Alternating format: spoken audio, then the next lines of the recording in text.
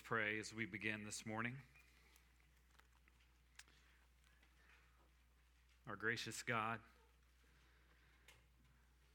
we approach you with reverence. We want to engage with you in spirit and in truth.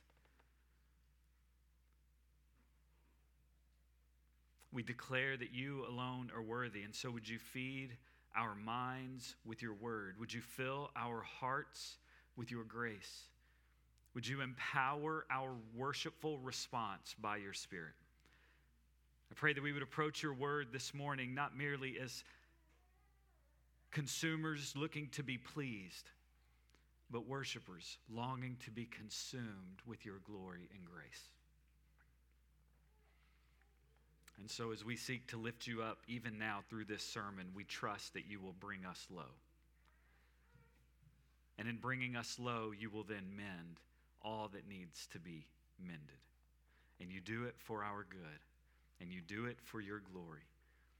And so allow this sermon to be effective in the lives of others, because it's an instrument in your hands, we pray, in the name of Christ. Amen. In his book, A Community of Character, Stanley Hauerwas contends that Christianity was the very first religion that held up single adulthood as a viable way of life.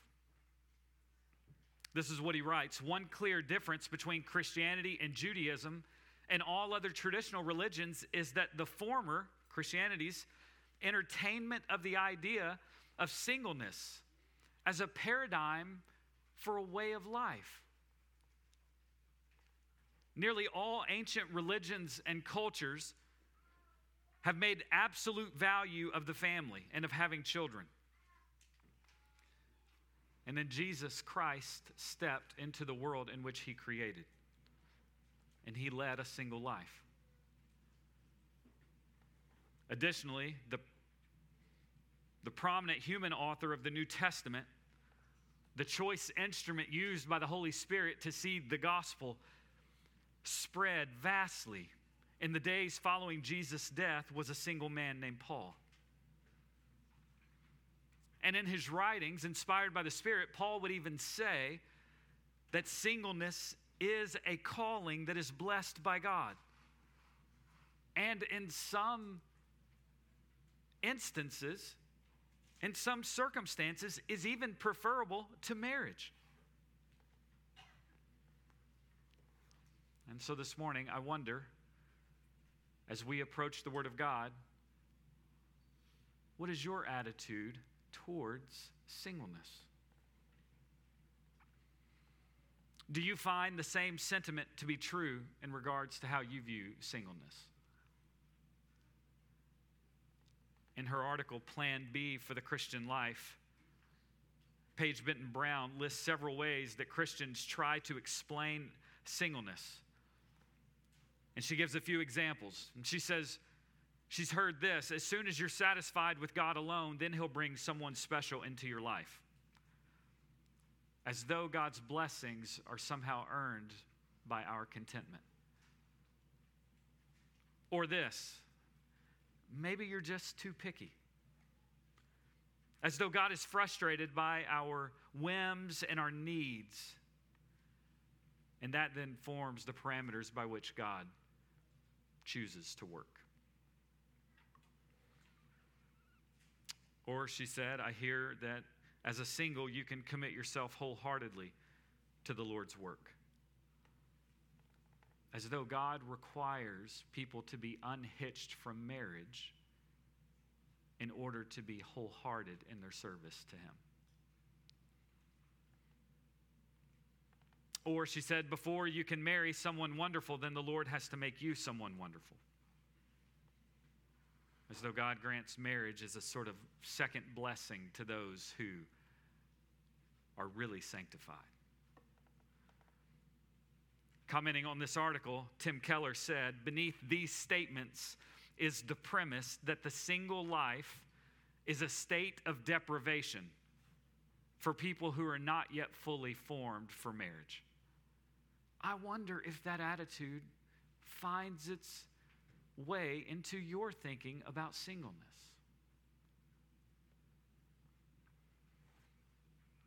Do you think that singleness is second best? I would just plead with you this morning at the outset of the sermon, allow the Spirit to search your heart. No matter what season of life you find yourself in, perhaps you think it's second best because you are single. Or perhaps you think it's second best because you've been spared of that. The aim of the sermon this morning is not merely knowledge acquisition, but knowledge acquisition that would lead to heart and life change. That's the aim, is that the Word of God would really shape us this morning. And it would be an encouragement to all of us, regardless of our station in life. And that we would understand the good gifts that God has given to both marrieds and singles. Well, welcome to the final week of our 3-week series on marriage. Our hope is that God would allow each of us to uphold God's good design and purpose for marriage. And that all of us, both marrieds and singles, would cherish marriage by living obediently to His Word and walking with others to ensure that they're doing the same. On the first week of this series, I went home and had lunch with my family, and over lunch, going through, how was the sermon? And one of my family members said, well, the sermon was good, but I really didn't listen. That's encouraging. Why did you not listen? Well, because I'm not married. How might marriage be good for you, knowing God's design for marriage? How might that be good for you if you're not yet married? We think the Bible overflows with the goodness of His design is not merely intended to be good news for those who find themselves in the design. It's good for all of us to know His design. Because no matter what season we find ourselves in, we want to be faithful to that, but we also want to look at those who are ahead of us, those who are our peers, those who are younger than us, and we want to uphold God's good design in both marriage and in singleness. And so if you are prone to be like one unnamed family member in my household, to think, I don't need to listen to this sermon because I'm married, I would just remind you, especially if you're a member of this local church, you have a God-given commitment and responsibility to know what His Word says so that you can encourage other brothers and sisters who are in a season that is different than yours. And so we began our series, week 1, with this stunningly glorious foundation, going back all the way to Genesis chapter 1 and 2. And then we held up God's primary purpose for marriage. This marriage is not man's idea, it's God's design, and it's intended to showcase one thing really, really clear. Ephesians chapter 5, verse 32 tells us. It's to be this picture of the relationship that Christ has with His church. Well, then week 2, we considered if that picture is so glorious, if this relationship really has that much at stake, that it's showcasing the glory and the worth of Christ in this relationship, the reality is that our marriages are often difficult. It requires work. And so what is God's provision for those moments of conflict? And we saw through Ephesians chapter 4, namely, God has provided for conflict in your marriage in the same way He's provided for conflict in all relationships. To act as becoming as a Christian. That you would live Christianly in your marriage. And so this morning, then, we find ourselves thinking about the topic of singleness. And you say, wait a minute, I thought this was a series on marriage. Why are we then talking about singleness?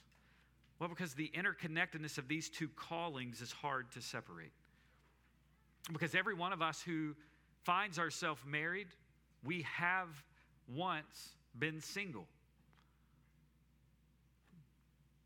And for all of us who find ourselves married, statistically speaking, most couples don't die at the same time.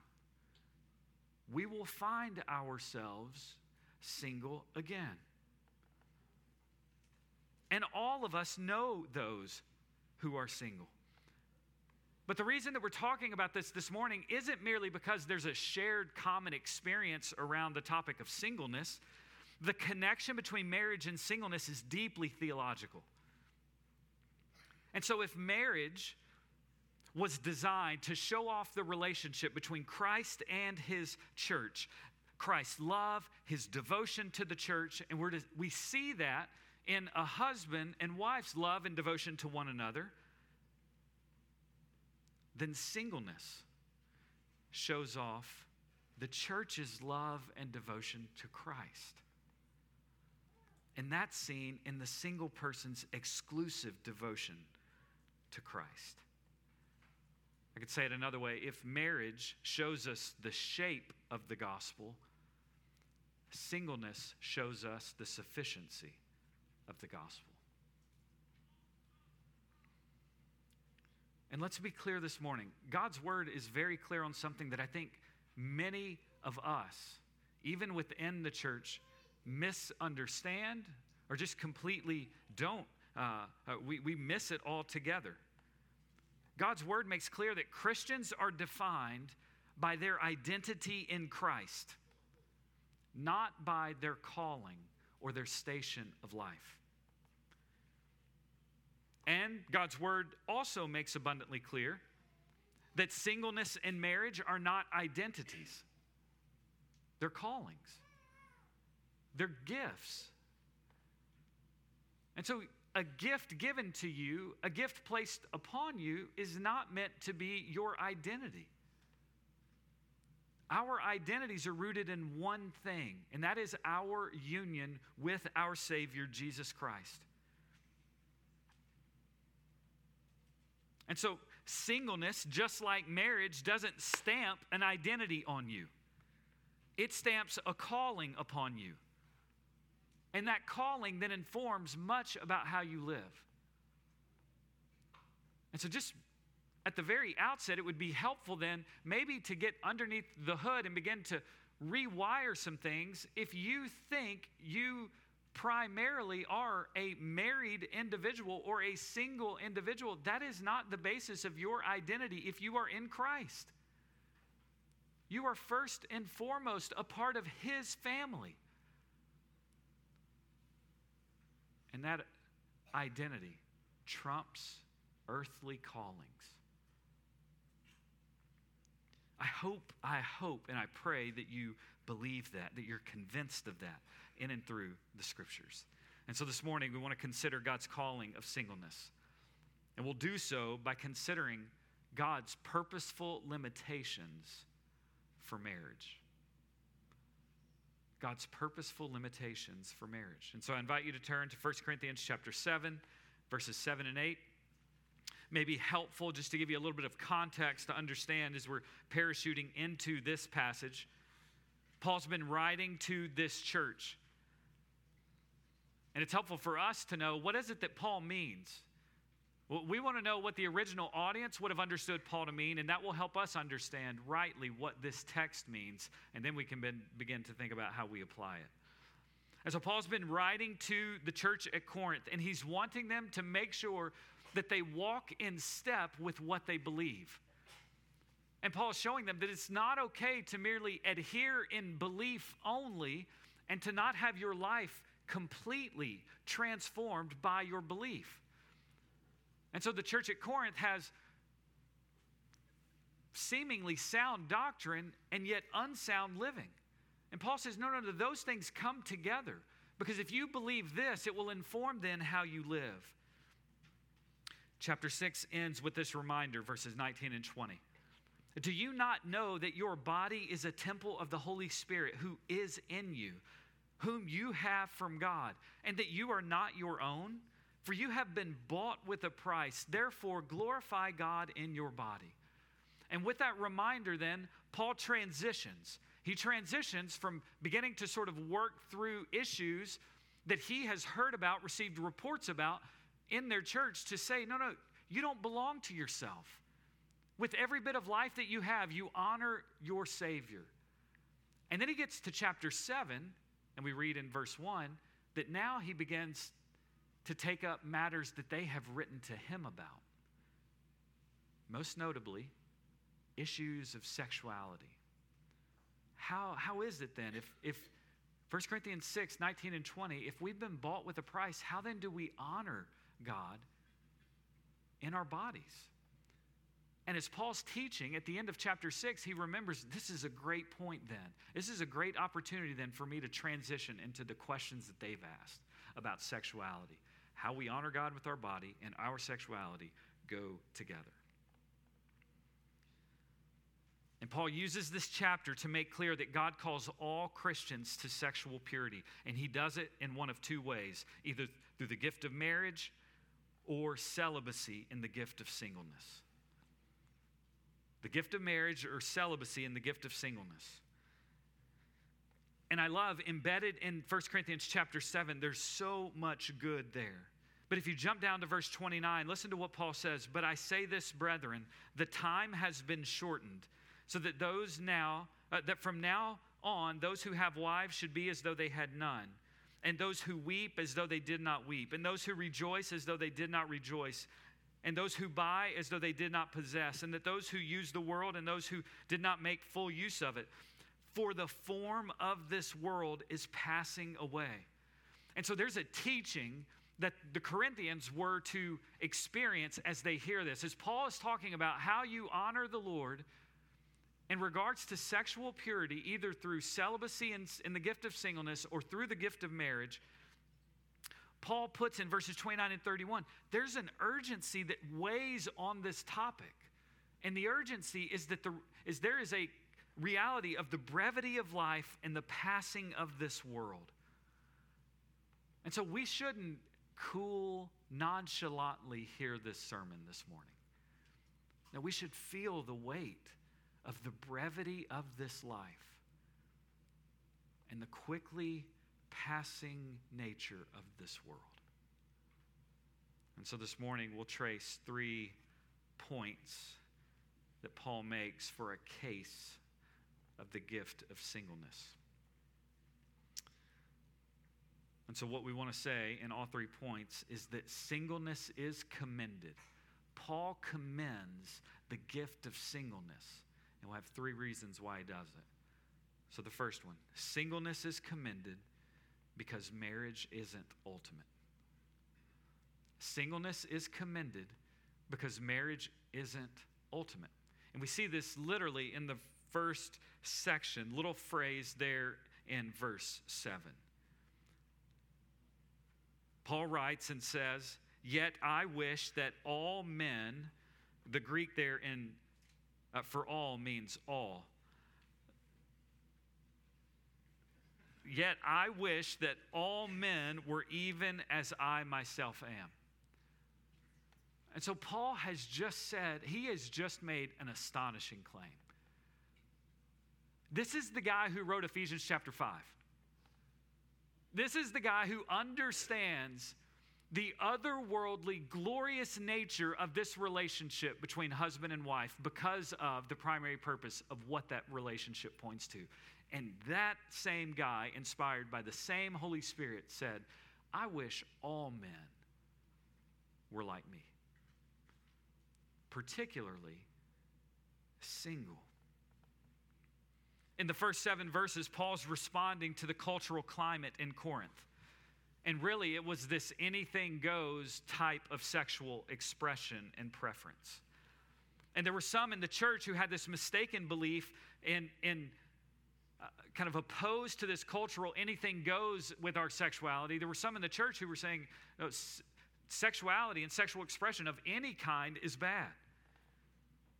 Even sex inside of marriage is bad.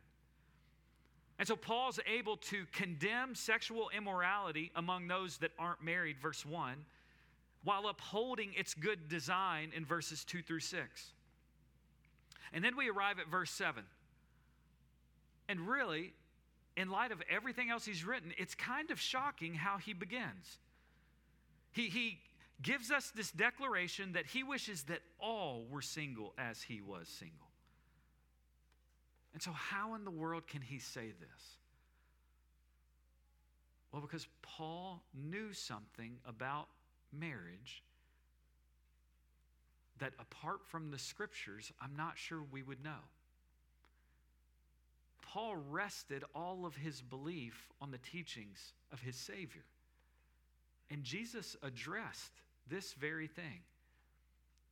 In Matthew chapter 22, perhaps you'll remember the scene. The Sadducees come trying to catch Jesus in a trap. And the Sadducees, they were sad, you see, because they did not believe in the resurrection. And so what they're trying to do is they're trying to catch Jesus in a trap to either admit that there was no resurrection, like they believed. They wanted to show that their belief was right. Or they were trying to find him in some inconsistency, some way that they could cross Jesus to sort of show that he doesn't know everything. In fact, there may even be a scenario that he would have no clue the answer to, and they think it's this. And so they ask Jesus, "Teacher, Moses said, if a man dies having no children, his brother as next of kin shall marry his wife and raise up children for his brother." Deuteronomy 25. Now there were 7 brothers with us, and the first married and died having no children and left his wife to his brother, and also the second and the third down to the 7th. And last of all, the woman died. So the woman has been married to 7 brothers. And so they ask him, so in the resurrection, whose wife of the 7 will she be? Because they were all married to her. Verse 29. Jesus said, "You are mistaken, not understanding the scriptures nor the power of God." And then verse 30. Jesus notes, "For in the resurrection, they will neither marry nor are given in marriage, but are like angels in heaven." What Jesus has just said about marriage, what Paul understands Jesus to have said about marriage is, though it is glorious, it is not ultimate. Only that which lasts forever is ultimate by definition. And there's one thing that's going to last forever. And that's the relationship between Christ and his church, that glorious relationship. Marriage doesn't last forever, which means that for none of us, married or single, should marriage be treated or viewed as though it is ultimate. Ephesians 5 reminds us of this mystery. He's been talking about husbands and wife, and he says, of this mystery, I'm referring to the relationship between Christ and the church. So Ephesians 5 then reminds us that every earthly marriage is but a foretaste. Every earthly marriage is but a shadow. Every earthly marriage is but a pointer to the thing that is ultimate, to the thing that does last, Christ and his church. That's the real marriage that our hearts were made for. I love how John Piper speaks to this. He says, the best human pleasures that we know in this world are wonderfully suited for life under the sun. But think about the age to come. In the age to come, there will be no sun. S-U-N. Because the city to come has no need for the sun to shine, because it radiates with the glory of God as its light. And so why then does marriage end? Why is marriage not ultimate? Well, in the same way that the sun is going to end. In the same way that physical bodies are going to end. Our physical bodies are but a foretaste, a pointer of the perfected resurrection bodies. The sun that radiates and gives light to everything is but a foretaste, a pointer to the glory of God that will radiate and give light to everything. So too marriage is this foretaste, a pointer, not to this earthly relationship between two humans, but between this ultimate relationship between Christ and his bride. And so that means that marriage in this age, at its best, offers some of life's most intense pleasures and sweetest intimacies. And if you've ever tasted of these, or you've ever dreamed of tasting of these, then maybe you can feel the astonishing force of this promise that marriage is going to be no more. And the reason marriage is going to be no more in glory is because marriage is too weak to carry God's best eternal pleasures. I mean, just let your soul feast on that. If you so long for marriage and you think what marriage would give me would so bring me pleasure, there is an eternal weight of pleasure that nothing in this earth is going to compare. And if you're thinking, I am married and I can't fathom marriage is good, I cannot fathom in eternity not being married, that's because you are you're thinking far inferior to those eternal pleasures that can't be contained in an earthly human relationship. The more that you feel like you would miss, then the more you should rejoice because it will be replaced. Paul can commend singleness because Paul knows that the meaning of marriage is and has always been about something that's true for marrieds and just as true for singles. And so if marriage isn't ultimate, are you living as though it is? Has it become an idol that you're bowing to day in and day out? Either because you have it and you're wrongly prioritizing it, or you want it and you're wrongly prioritizing it. Some of us have made an idol of marriage concerning the goodness of marriage.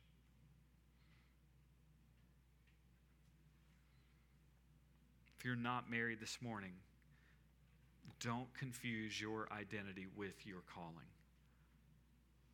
and somehow think you are incomplete because you have the gift and are in a season of singleness. If it's good news that marriage will expire, then it's also good news that your singleness will expire, giving way to the same glorious reality. And so Paul is able to say, I desire all to be single. Right? This is the same guy in Philippians chapter 3 who said, all things that I count as gain, that I have counted as gain, those are loss in view of the surpassing value of knowing Christ Jesus, my Lord. Paul's able to say this because he knows that the shadow of every earthly marriage doesn't last forever, because praise be to God, it gives way to the heavenly substance. Point number 2. Singleness is commended because, like marriage, singleness is a gift. Singleness is commended because, like marriage, singleness is a gift. We see this in the second half of verse 7.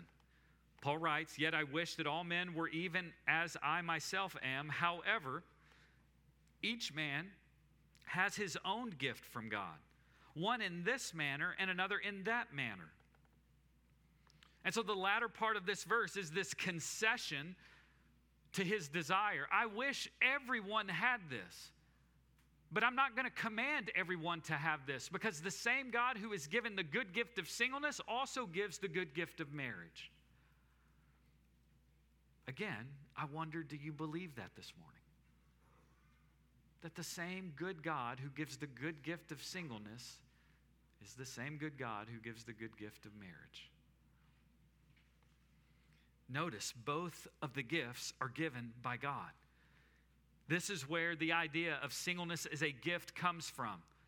Each man has his own gift. One in this manner, another in that manner. And if they come from God, then this begins to push up against our understanding and our belief about who God is.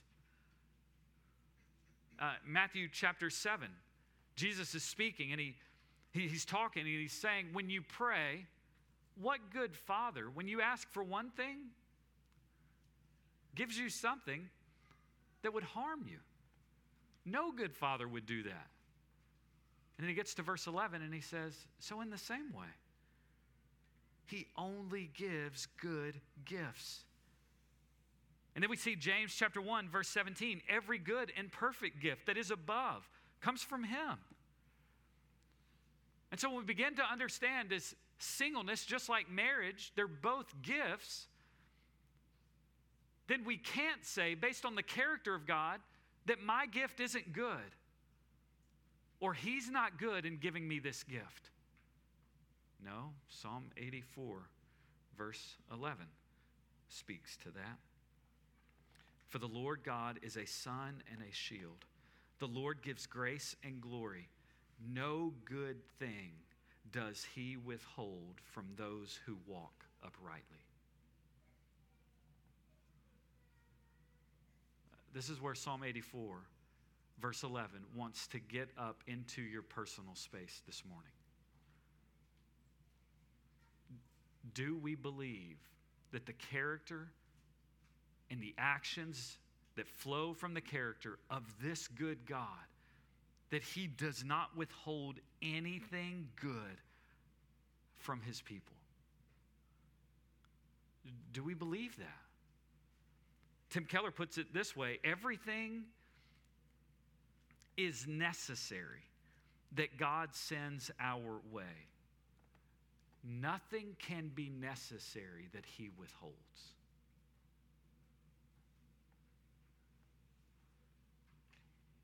Psalm 84, verse 11, he withholds no good thing. So then everything is necessary that he gives us. Nothing can be necessary that he withholds. Again, a quote from Spurgeon that I go back to often. If any other condition had been better for you than the one in which you are in, divine love would have put you there. One more time, let it hit and let it sit. If any other condition had been better for you than the one in which you were in, divine love would have put you there. You are placed by God in the most suitable circumstances. And if you could choose your lot, you would soon cry, Lord, choose my heritage for me. For by my ways I am pierced through with many sorrows. And so Spurgeon says, then be content with the things that you have, since the Lord has ordered all things for your good. Take up your own daily cross. It is the burden best suited for your shoulder and will prove most effective to make you perfect in every good work and word for the glory of God.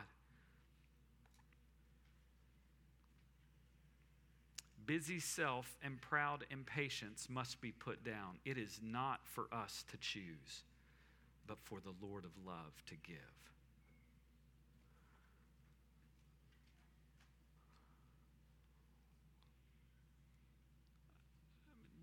Just preparing this week, standing up, knowing I'm preaching this from a different position of having received a different gift than my single brothers and sisters this morning. And my heart just like heavy. Heavy because I long for this church to believe these truths.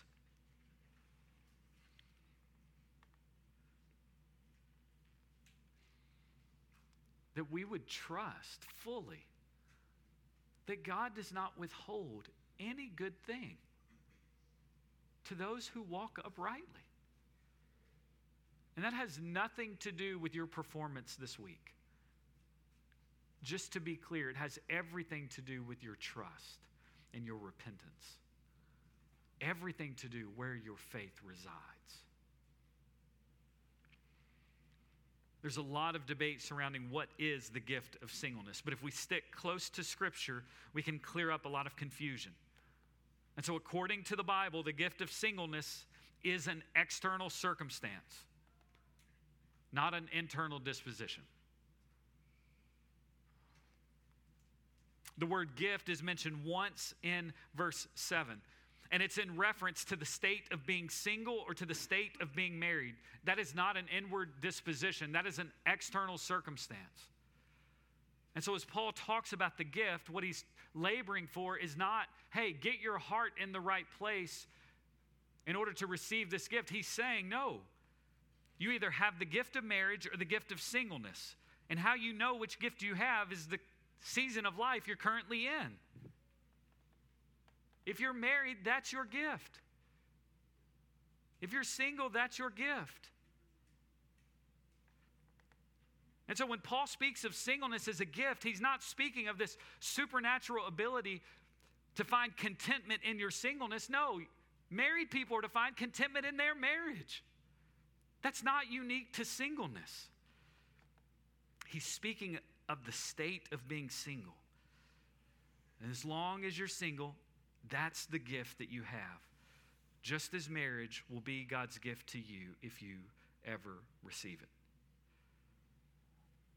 And so we should receive that calling about these two stations as gifts from God. They are gifts of God's grace to us.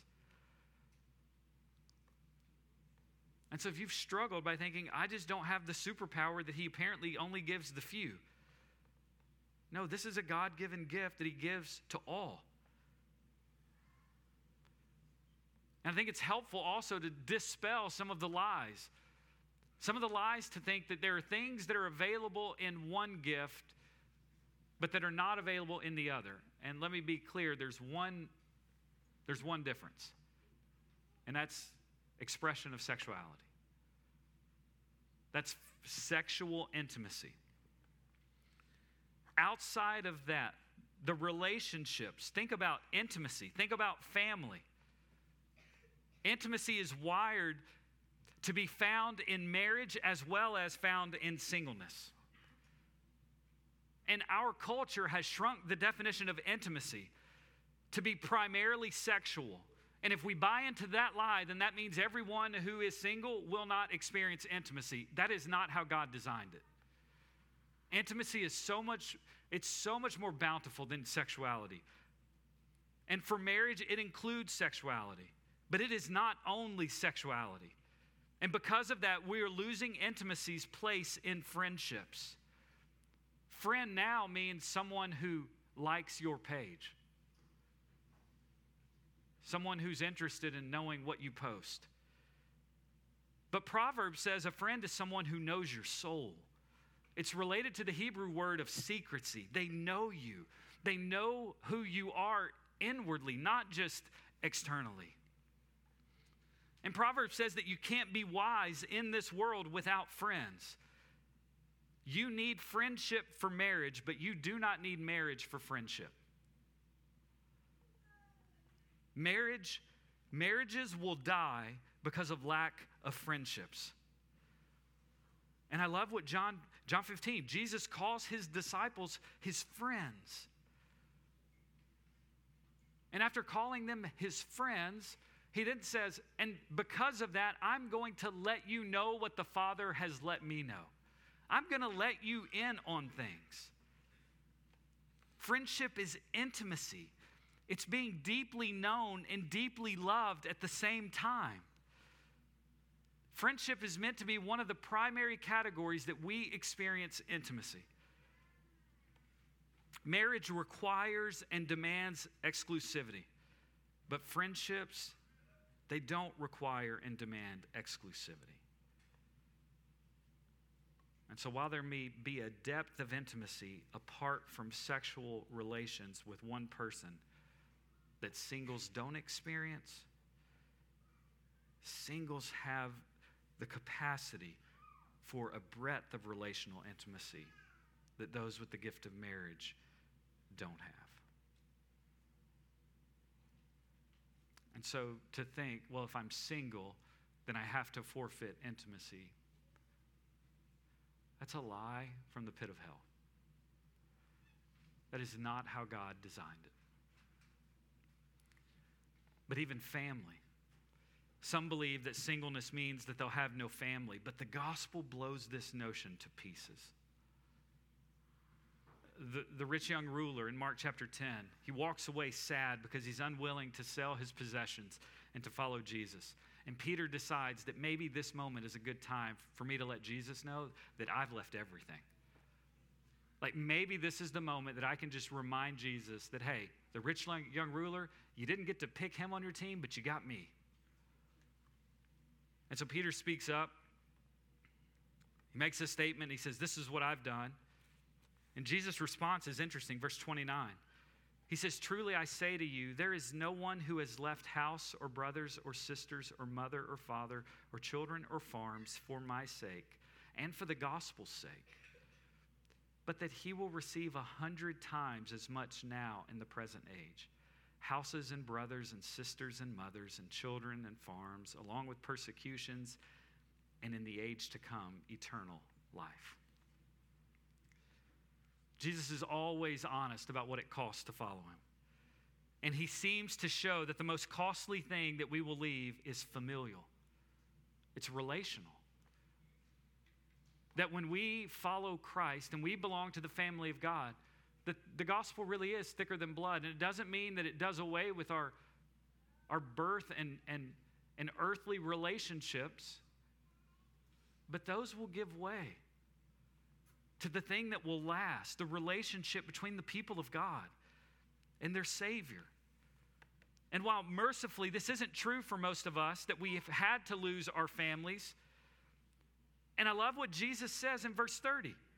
He doesn't say, hey, listen, if you follow me and you lose all of this, just wait till heaven because it's going to be worth it then. No, Jesus says, I will reward those. They will receive, those who have lost, they will receive in this present age.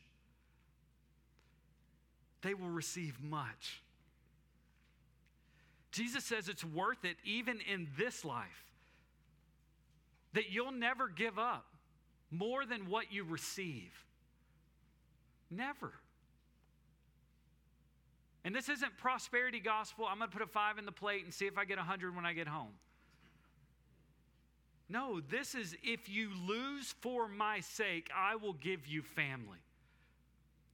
You will not be alone. And remember, Paul is writing this because time is the brevity of life and the passing of this world. Those things are converging. It's closing in. In light of this, Christians are to strive towards that which is eternal, their devotion to Christ. And while all Christians are called to this kind of devotion, it's the calling of singleness that puts on display the eternal nature of this devotion.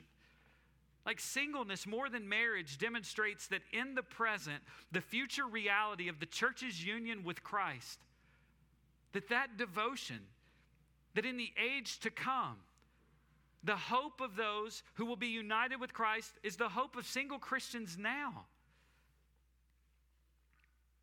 That we're not scrambling to find marriages on earth because there's coming a day where we will be given in marriage to the ultimate bridegroom. And so singleness glorifies God by communicating the message that love and devotion to Christ is first and foremost. It says to a watching world, God is enough. God is sufficient. God is worth all of the pain of following him. That's the high calling of singleness. And that's the message that it communicates, not about the single person, but about God himself. I wonder if we've lost the notion that singleness says more about God than it does about the single. Do we believe that? And while most people will marry, we should not assume that everyone should marry. And so, church, let's be careful for what we imply in conversations to single brothers and sisters. Praise God for a desire to help one who desires to be married find that relationship. But Lord, help us.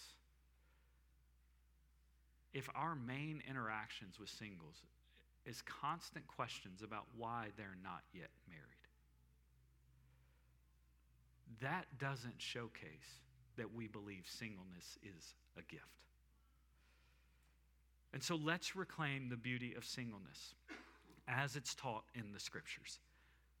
That just like marriage, it is a gift that has been given by God for the good of all. Brings us to our last point. Singleness is commanded because it has advantages. Singleness is commanded because it has advantages. We find this in verse 8. But I say to the unmarried and to widows that it is good for them if they remain even as I. So Paul continues to focus here on those who are single, but not just those who have never been married. He makes mentions of widows, those who had been married but aren't married now. We likewise would include those who have been divorced, those who have experienced it but aren't that now. And so again, I just want to remind you, if you find yourself this morning, whether it's a widow, divorced, single all through life, your circumstance of singleness does not define you. Your union with Christ is what defines you. And Paul later gets into the advantage of singleness. If you look down 1 Corinthians chapter 7, verses 28 through 35. We just encourage you this afternoon, take time, begin to just unpack and read through the advantages. Verse 29, the time has been shortened. 31, the world is passing away. 32, I want you to be free from concern.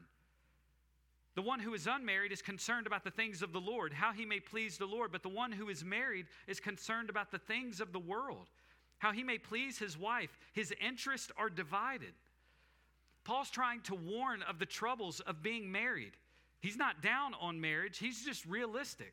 And part of being married is having certain troubles and responsibilities that those with the gift of singleness don't have. Those with the gift of singleness won't have to walk through the pain and the heartache and the grief of losing children, of having a spouse abandon you, of divorce, of children walking away from the Lord. You see, we can so often compare the downs of singleness with the ups of marriage. And Paul here in 1 Corinthians 7 says, no. Let's also compare the ups of singleness with the downs of marriage. And so it's not one that makes most anniversary cards, but it would be biblical to write, honey, let's have worldly troubles together. And so when one person goes from single to married or goes from married to single, it's not that they're going from no problems to challenges now in singleness. It's not that they're going from no problems to challenges now in marriage. No, there's challenges in both. And Paul shows us what singleness frees us up for. It spares us from things. It frees us up from things. Paul's writing so that we would be free from anxieties. Marriage has a way of taking our eyes off of God's glory. And Paul says that shouldn't be, but singleness affords freedom from those potential burdens. So this isn't license for married people to not be as serious about God's glory and single people to be really serious about it. No, Paul's saying that undistracted, undivided devotion, it begins to get divided when you begin to take on others in your family. And so, married friends, your responsibilities are not license for disobedience. And your responsibilities to honor God is not license for you to say, the singles in my church can step up to the plate and they can do it. No, that is not what God has designed. It's part of your calling to balance your responsibilities in marriage and family with your privileges and responsibilities of honoring God. And married friends, the church can oftentimes place unhelpful expectations on singles. And so let's learn to love our single brothers and sisters well. Let's esteem singles as complete in Christ, not lacking because God has given them a different gift. And so consider the reality that the gospel is thicker than blood. And then begin to practically think, I wonder what my single brothers and sisters are doing this holiday season. I've had the opportunity to go home and have conversations with those that I live with. I wonder what my single brothers and sisters who perhaps don't have that. And so it causes us as a church to lean in and to consider well what it looks like to come alongside regular rhythms of our life, opening up our dining room tables, seeking to cultivate appropriate intimacy in meaningful family relationships. And to my single brothers and sisters, singleness isn't a concern-free kind of life. But Paul's comparison stands that when you put the divided interest between a single and a married, singles have less to be concerned about and much more freedom to be occupied with the things of the Lord. And this is how singleness should be lived out. Singles are now freed up for undivided devotion to God. Being called into fewer directions affords a capacity and a flexibility with your schedule and with your giftings. And so, brothers and sisters, leverage your singleness as a means of doing spiritual good to others. Singleness is not a bad thing. 1 Corinthians 12 says, the use of any gift that you have been given is for the building up of the body. And so I wonder this morning, single brothers and sisters, is this how you view your singleness? Perhaps some aspect of your struggle with contentment in the area of singleness can be traced to your preoccupation with coming back and turning your singleness onto yourself, as opposed to leveraging your singleness to doing good to others. And so can I just encourage you, focus on the advantages of singleness and entrust the disadvantages to the Lord. Your calling of singleness is not the parentheses before the good life really begins. No, the good life began when you were united to Christ. And there's no wasted season. And you say, Justin, I hear you. I understand what you're saying. That all makes sense. But truth be told, I don't want this gift. And this is where my heart has ached this week. For those of you who find yourself here saying, I don't want the gift, I just want to encourage you along 3 points this morning. First, I want to remind you that even though you may not want it, it is still a gift. And it's a gift that's meant to be received. And those gifts that are meant to be received,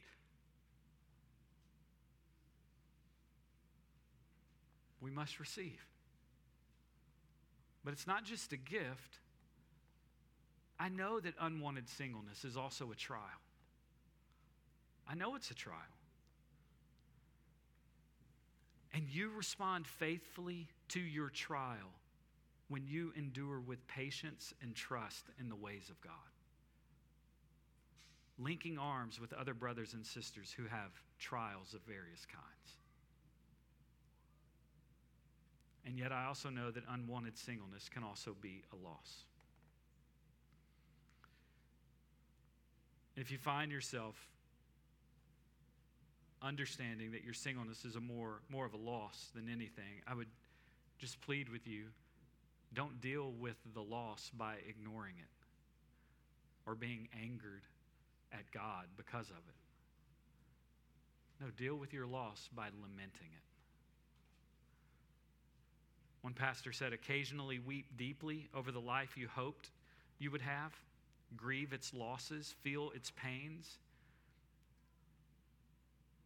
and then in due time wash your face with the promises of God, trusting him anew again and again. I mean, brothers and sisters, it's easy to look back and trace God's faithfulness. It's hard to look ahead.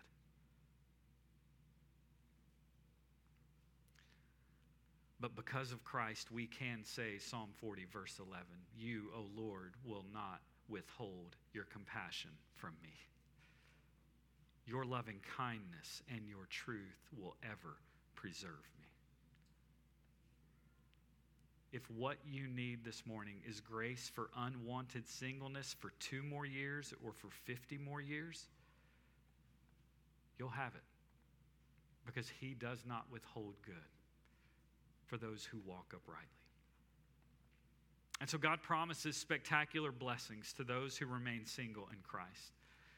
And he affords you with this gift an extraordinary calling for your life. Your singleness says more about God than it does about you. It says more about his supreme sufficiency to satisfy every need, his supreme worth to be treasured above all. If you're single, you are not falling short of God's best. You are on a path of Christ-exalted and covenant-keeping obedience that many are called to walk. And God makes a stunning promise in Isaiah chapter 56 to eunuchs, to those who choose to remain single in Christ. And the promise is that they will have blessings that are better than the blessings of marriage and children. You say, how in the world can God make that promise? That eunuchs, those who will not marry, will spend forever celibate. How in the world will they be blessed with blessings that are better than that of marriage and children? Well, it's because the promises of Isaiah 56 are rooted into the work of the suffering servant in Isaiah 53. And particularly Isaiah 53, verse 10, the Lord was pleased to crush him, putting him to grief. If he would render himself as a guilt offering, if he does this, he will see his offspring. He will prolong his days, and the good pleasure of the Lord will prosper in his hand. When the Messiah dies, this promised one, when he comes and he dies as an offering of guilt, and he rises again to prolong his days, that act will produce many children, his offspring. And these new people, they're not formed by procreation, so we need marriage. No, they're formed by the atoning death of Christ and faith in that work. And so being in an earthly marriage, though it's a sweet gift, it's not a necessary gift in order to know his blessing. Being in God's family means being eternally blessed. Relationships that are based on family are temporary. Relationships that are based on our union with Christ are eternal. You can be welcomed into his family, and this family will never end. And you can, if you will turn from your sin and trust in the only hope for you to be ever restored to this God who plans to live forever with his people. Your sin would keep you from that today. And so the Bible says, come to the end of yourself by trusting that the righteousness you need, Jesus lived. By trusting that the death and the wrath that you deserve, Jesus died. And by trusting that all of that was sufficient, because on the third day, he defeated the greatest enemy that you and I will face, death itself. If we will turn from that and place our faith and trust in him, we can know this kind of marriage, this kind of eternity, this kind of God.